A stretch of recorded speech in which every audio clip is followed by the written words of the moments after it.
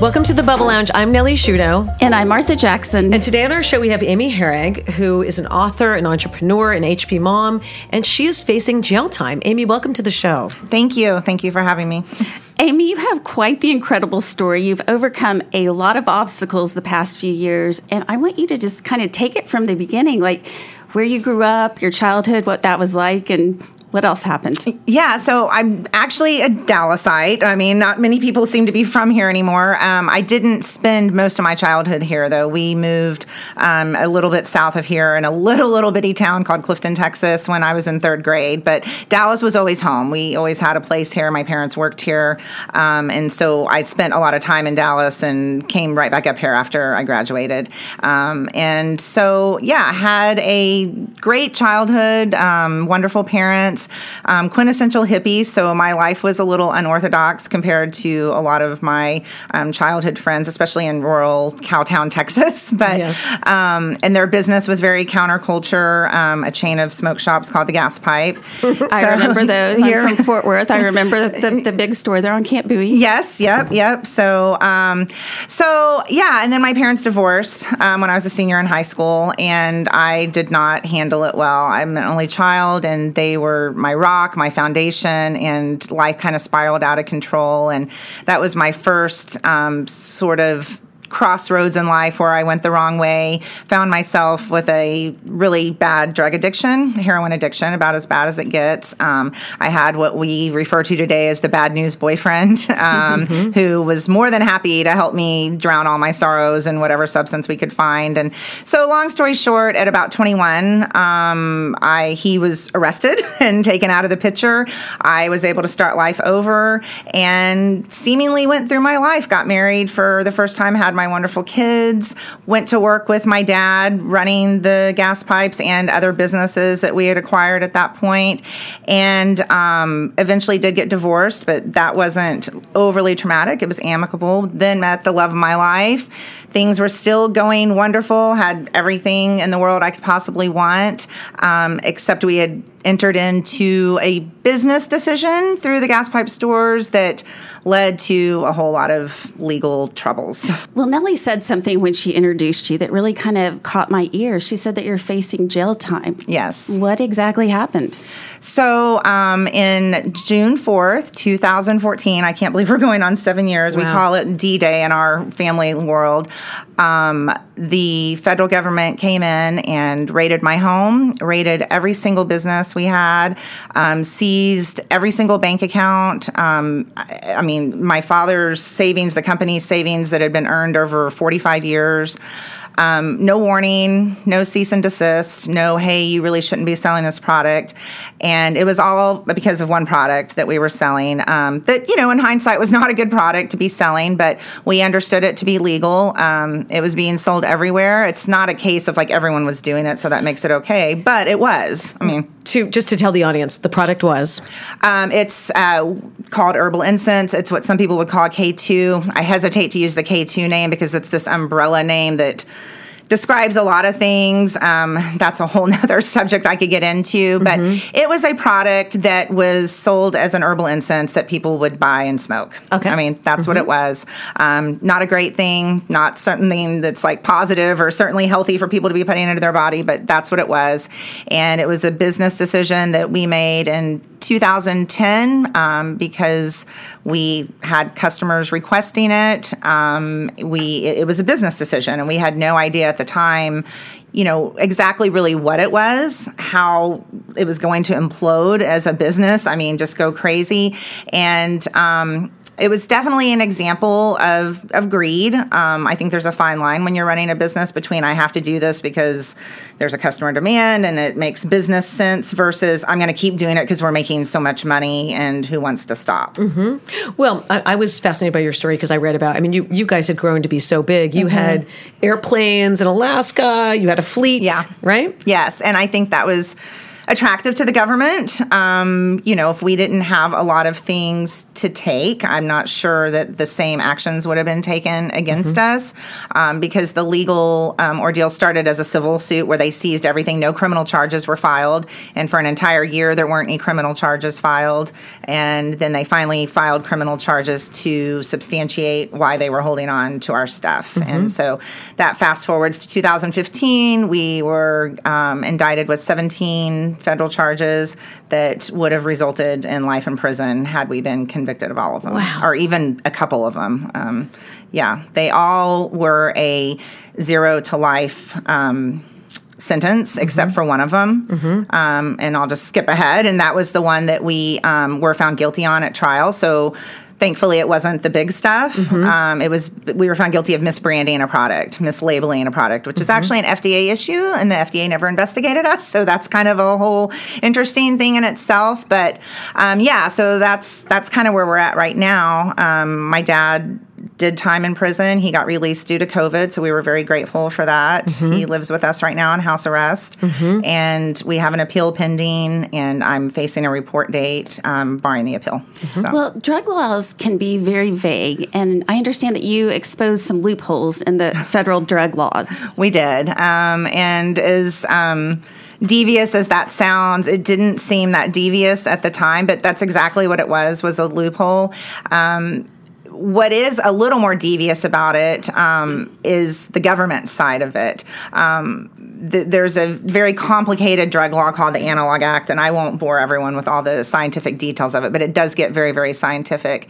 And the DEA has an entire team of chemists that do nothing but evaluate drugs to see if they meet the definition of an analog. And they stopped using that team at a certain point because certain members of the team were saying, we don't think it meets the definition of an analog. And the DEA would say, well, we're just going to charge people with it anyway. So that was a big part in our case, is we had DEA agents as our witnesses saying, we told them this didn't meet the definition of an analog, and then yet they charged us with it anyway. So a question about that. State to state, we've learned this through the mask laws, et cetera. Yes. State to state, everything is so different. Right. So did it help you or hurt you to be here in our state?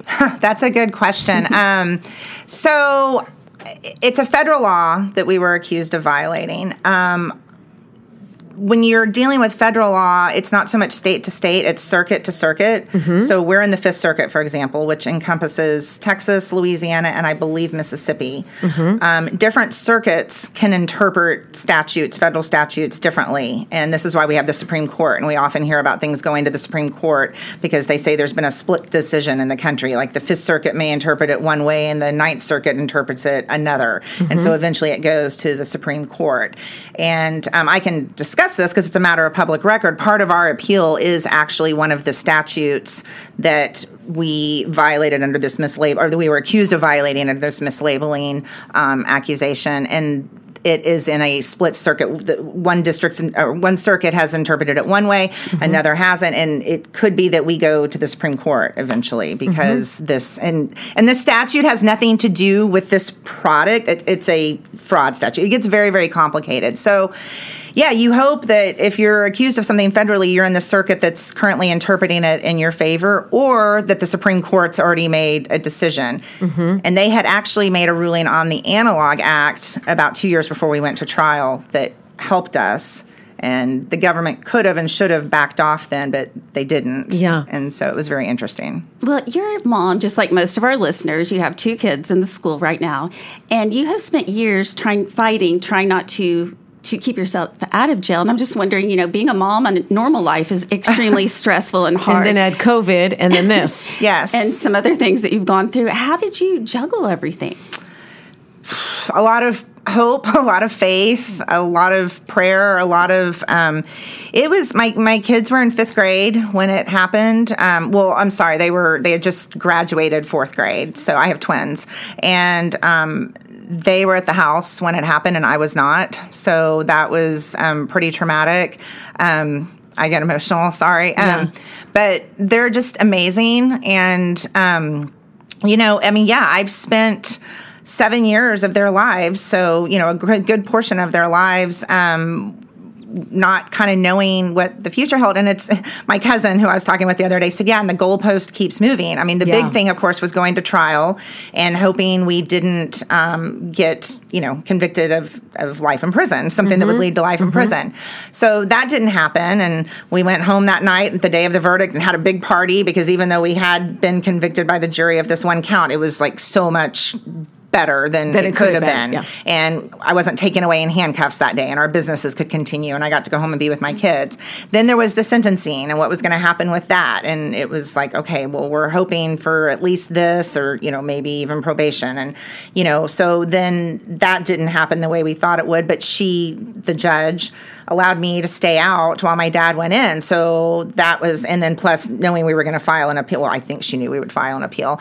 And so now the goalpost is this appeal. And so it's always something. And I mean, the outcome is less egregious and scary with each step. But yeah, it's still, we sometimes laugh, not that there's anything funny about this, but like, what will life be like when this is not hanging over our heads anymore? And then I had cancer in the middle of the legal stuff, and that delayed trial even more because I had to deal with cancer. And anyway, so my kids, though, I think my daughter is hoping to go to law school. I mean, it really changed her dramatically, but gave her a lot of insight into our justice system and how things work, and how fortunate we are as a family to have been able to fight the justice system because most people cannot, and the government banks on that. And it's really sad and really scary how things work. And I don't think most people realize that. And I don't think most people realize how the government can just come in. I mean, we could talk all day about what I did and if it was a good thing or not, but people don't understand how powerful our government really is and how they can just come in and turn your life completely upside down with no warning or explanation. Well, and I give you a lot of credit because I feel like waiting for the gallows to fall, so to speak, which you've been doing, is literally like a cancer sentence of not knowing the goalpost. Like you said, it keeps moving.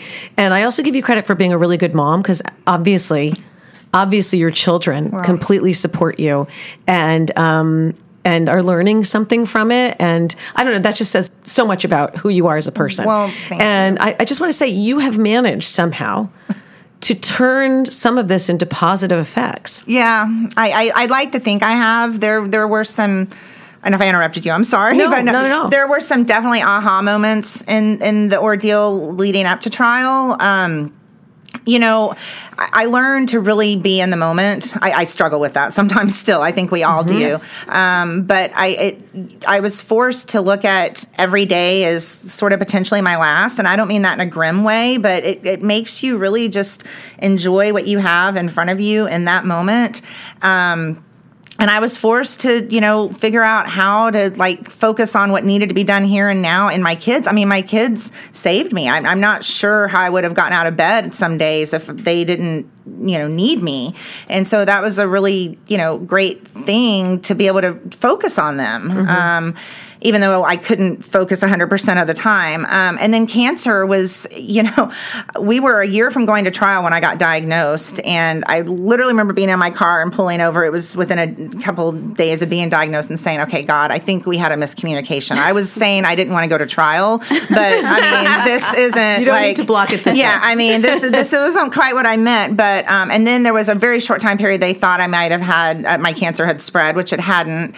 And that was another moment. Okay, wait a second. I really, I know I haven't been living, but I really don't want to die. Even if I go to prison, I could at least be, sort of kind of part of things. And then my cousin lost her husband to cancer a year after I had been in treatment, and it was very sudden. And he was this great, perfect. I never did anything wrong. And I was like, okay, wait, God, I'm kind of a train wreck.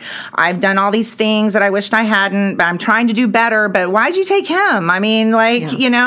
And so that was really a big moment where I said, okay, so I'm here and I got to do some things differently and quit making these stupid choices in my life. Not necessarily illegal choices, but, choices based on greed, choices based on, money, status, a lot of wrong things. And so I slowly started doing a lot of things really differently in my life. And now I have this nonprofit that kind of came out of nowhere. And I don't mean that as flippant as it sounds, but kind of symbolizes the whole metamorphosis I went through because I started just seeing the whole world around me differently. And I started seeing how that, it doesn't matter what house you live in or what you drive or how much money you have, we're all kind of the same. And we all put our pants on one leg at a time. I like to say that a lot. And we're all fallible. And I think shame is a thing that we all carry around on some level. We've all done something we wished we hadn't did, whether it was just like something stupid in college or a heroin addiction or, a business decision. I mean, everyone has something. And what I learned is if we don't honor that in ourselves and just say, hey, yeah, I did this and I've messed up. And then we can project that onto other people in a good way. Like, hey, we're all in this world together. We're all trying to just live the best life possible. Then, I think we've all achieved something. Mm-hmm. So going back, you had mentioned aha moments, and I read with your charity, which you didn't talk much about yet, that you are helping the homeless now. Mm-hmm. Yes, so that's the nonprofit that started kind of out of nowhere. I did not set out to start a nonprofit. I started befriending homeless people here and there. The first was a trip to Philadelphia with my husband, and we were going to dinner, and long story short, there was this nice man on the sidewalk. We ended up taking him under our wing all weekend and helping him. He had an interview at Starbucks, and it was this great story, and it just opened my eyes to, they're people, and they have a story. They're not just a homeless person. And so, about 2 years ago, we were having our gas pipe annual dart tournament at a bar around the street from our warehouse and office, and I looked out. There was a man sleeping in the stairwell. We had all this food and everything, and I brought a burger over to him, and we started talking, and just, it was one of those where something just took over, and I said, do you want to come to our office tomorrow and take a shower? Because we had a shower facility. It's my favorite part of your story. Yeah, it really is. Yeah, and it was I'm very honest about it. I don't really know why I offered that to him. I mean, really, who says to a stranger... And then bring friends. Yeah, and then bring friends. Yeah, so he came, and I said, bring friends the next day, which was a Tuesday, and he did, and it started out 2-3 people every Tuesday, and they would literally eat in our break room with me and our staff. I mean, my staff probably was okay, what is she, but no, they were all really welcoming and accepting about it. And it literally grew from there to where we started doing it on Tuesdays and Fridays. And then we remodeled a back area of the warehouse, which this is sort of my favorite part. The room that we have, Hopeful Tuesdays, that's the name of the nonprofit in now, is where we manufactured and made this horrible product that we sold that got us into so much trouble. And now it's this beautiful space of fellowship and sharing and people coming together and just really, caring about each other. And so, we serve lunch Tuesday through Fridays, laundry, showers. We have about 30 people come a day, and it's just, we help them get identification. Several of them have gotten employed either by us or elsewhere, found housing. We don't provide all of those services like housing and all that, but we have, resources that we're able to connect them with. ID is a huge thing. I mean, most of them don't have. Because they don't have an ID. Most of them don't have ID. Yeah. Well, so do you have any advice to give people if they're in a similar situation? I mean, obviously you've taken... a toad and turned it into a prince in a lot of ways. What is your advice? I think, there's a couple of things I like to tell people, whether it's our lunch attendees or just a friend, another HP mom or a friend who I'm talking with that's going through a hard time or that feels like they did something and, they just can't get past it is, I think something's only a mistake in life if you keep doing it over and over again. Otherwise, it's a lesson. Mm-hmm. And I think we're all here to learn and grow. And sometimes those are really hard, big lessons. But, anything is possible. You don't have to stay where you're at, but you do have to dig deep and do some of that painful work. And, it sounds like I did all this stuff and I, overcame everything, and I did, but it was a long, hard road. And there were a lot of tears and a lot of facing things that I didn't necessarily want to face, but, you have to do that. And then you have to say, okay, but I love myself and that happened and that's part of me, but I'm going to do differently now. Mm-hmm. And you've even parlayed all of that into a book, which I love the title after hearing your whole story now. It's called No More Dodging Bullets. That is so appropriate. You have dodged more bullets than most of us. Yes, I have, but I don't want to, it's nice to dodge them, but I don't want to put myself in front of them anymore, and that's the no more part is, I write in my book, enough negative things happen in life that we don't know why and we don't understand. So try and be positive and not do negative things. So you've gone through so much the past several years, and your family has played a huge role in supporting you, and you're gearing up. I mean, there's a good chance that you will be going to prison at some point in time, and I'm curious, how are you preparing mentally, and how is your family supporting you? Well, yeah, my family's everything to me. And I talked about my kids a little bit earlier, and, you know, I try not to bombard them with all the daily worries I might have about this because, you know, they're kids and they're resilient and they've done great. And so I just try and focus on the good times with them. But my husband, I mean, he's such a rock. We're going on 13 years together, 12 married. So this has encompassed, you know, over half of our relationship and marriage. You know, nobody signs up for what he ultimately signed up for, but he's just amazing. And, you know, we really just try and focus on the here and now and being together and enjoying the time that we have. It's definitely brought us even closer. I mean, I didn't think we could become closer, but meaning because we were so, you know, close when we got together, but it's brought a whole new level of intimacy, emotional intimacy into our relationship. And he's just amazing. And so, you know, nobody in my family really wants to talk about like the big, you know, cloud that's out there. And really, what is there to talk about? You know, whenever I say, I just want to talk about, well, what do you want to talk about? Well, I mean, it's, you know, we're waiting for a decision on the appeal and then we'll know more. And so we just enjoy each other. You know, we have a business in Alaska and my husband's an Alaska resident. So he's up there all summer and I'm up there with the kids a lot of the summer. And we were really fortunate last summer with COVID happening that we were still able to open up there. And we had like the best summer of our lives. And it kind of goes back to what I was saying earlier, where you're focusing on like the here and now. And if I'm going to make this my best last day, last metaphorically ever, how am I going to spend it? How am I going to enjoy it? And you know, I mean, you make memories. Like when I give my kids a gift, it's usually an experience, like a concert or a trip or something, because you can't ever lose memories. No one can take those away from you. The government tried to take everything I owned away from me, but they can't take away my memories and they can't take away my experiences and my family. Or who you are, and you've handled all of this with such humility and grace. I really give you credit. Thank you. Amy, thank you so much for being here and sharing your story. Where can we find you and where can we find the book? So the book can be found on Amazon or through my website, amyherrig.com. You can find me on there. I also have an author profile on Facebook. So, yeah, that's where I'm at. Yeah. So. Thank you so much for being on the show. Thank you. I'm Nellie Shudo. And I'm Martha Jackson, and we'll catch you next time.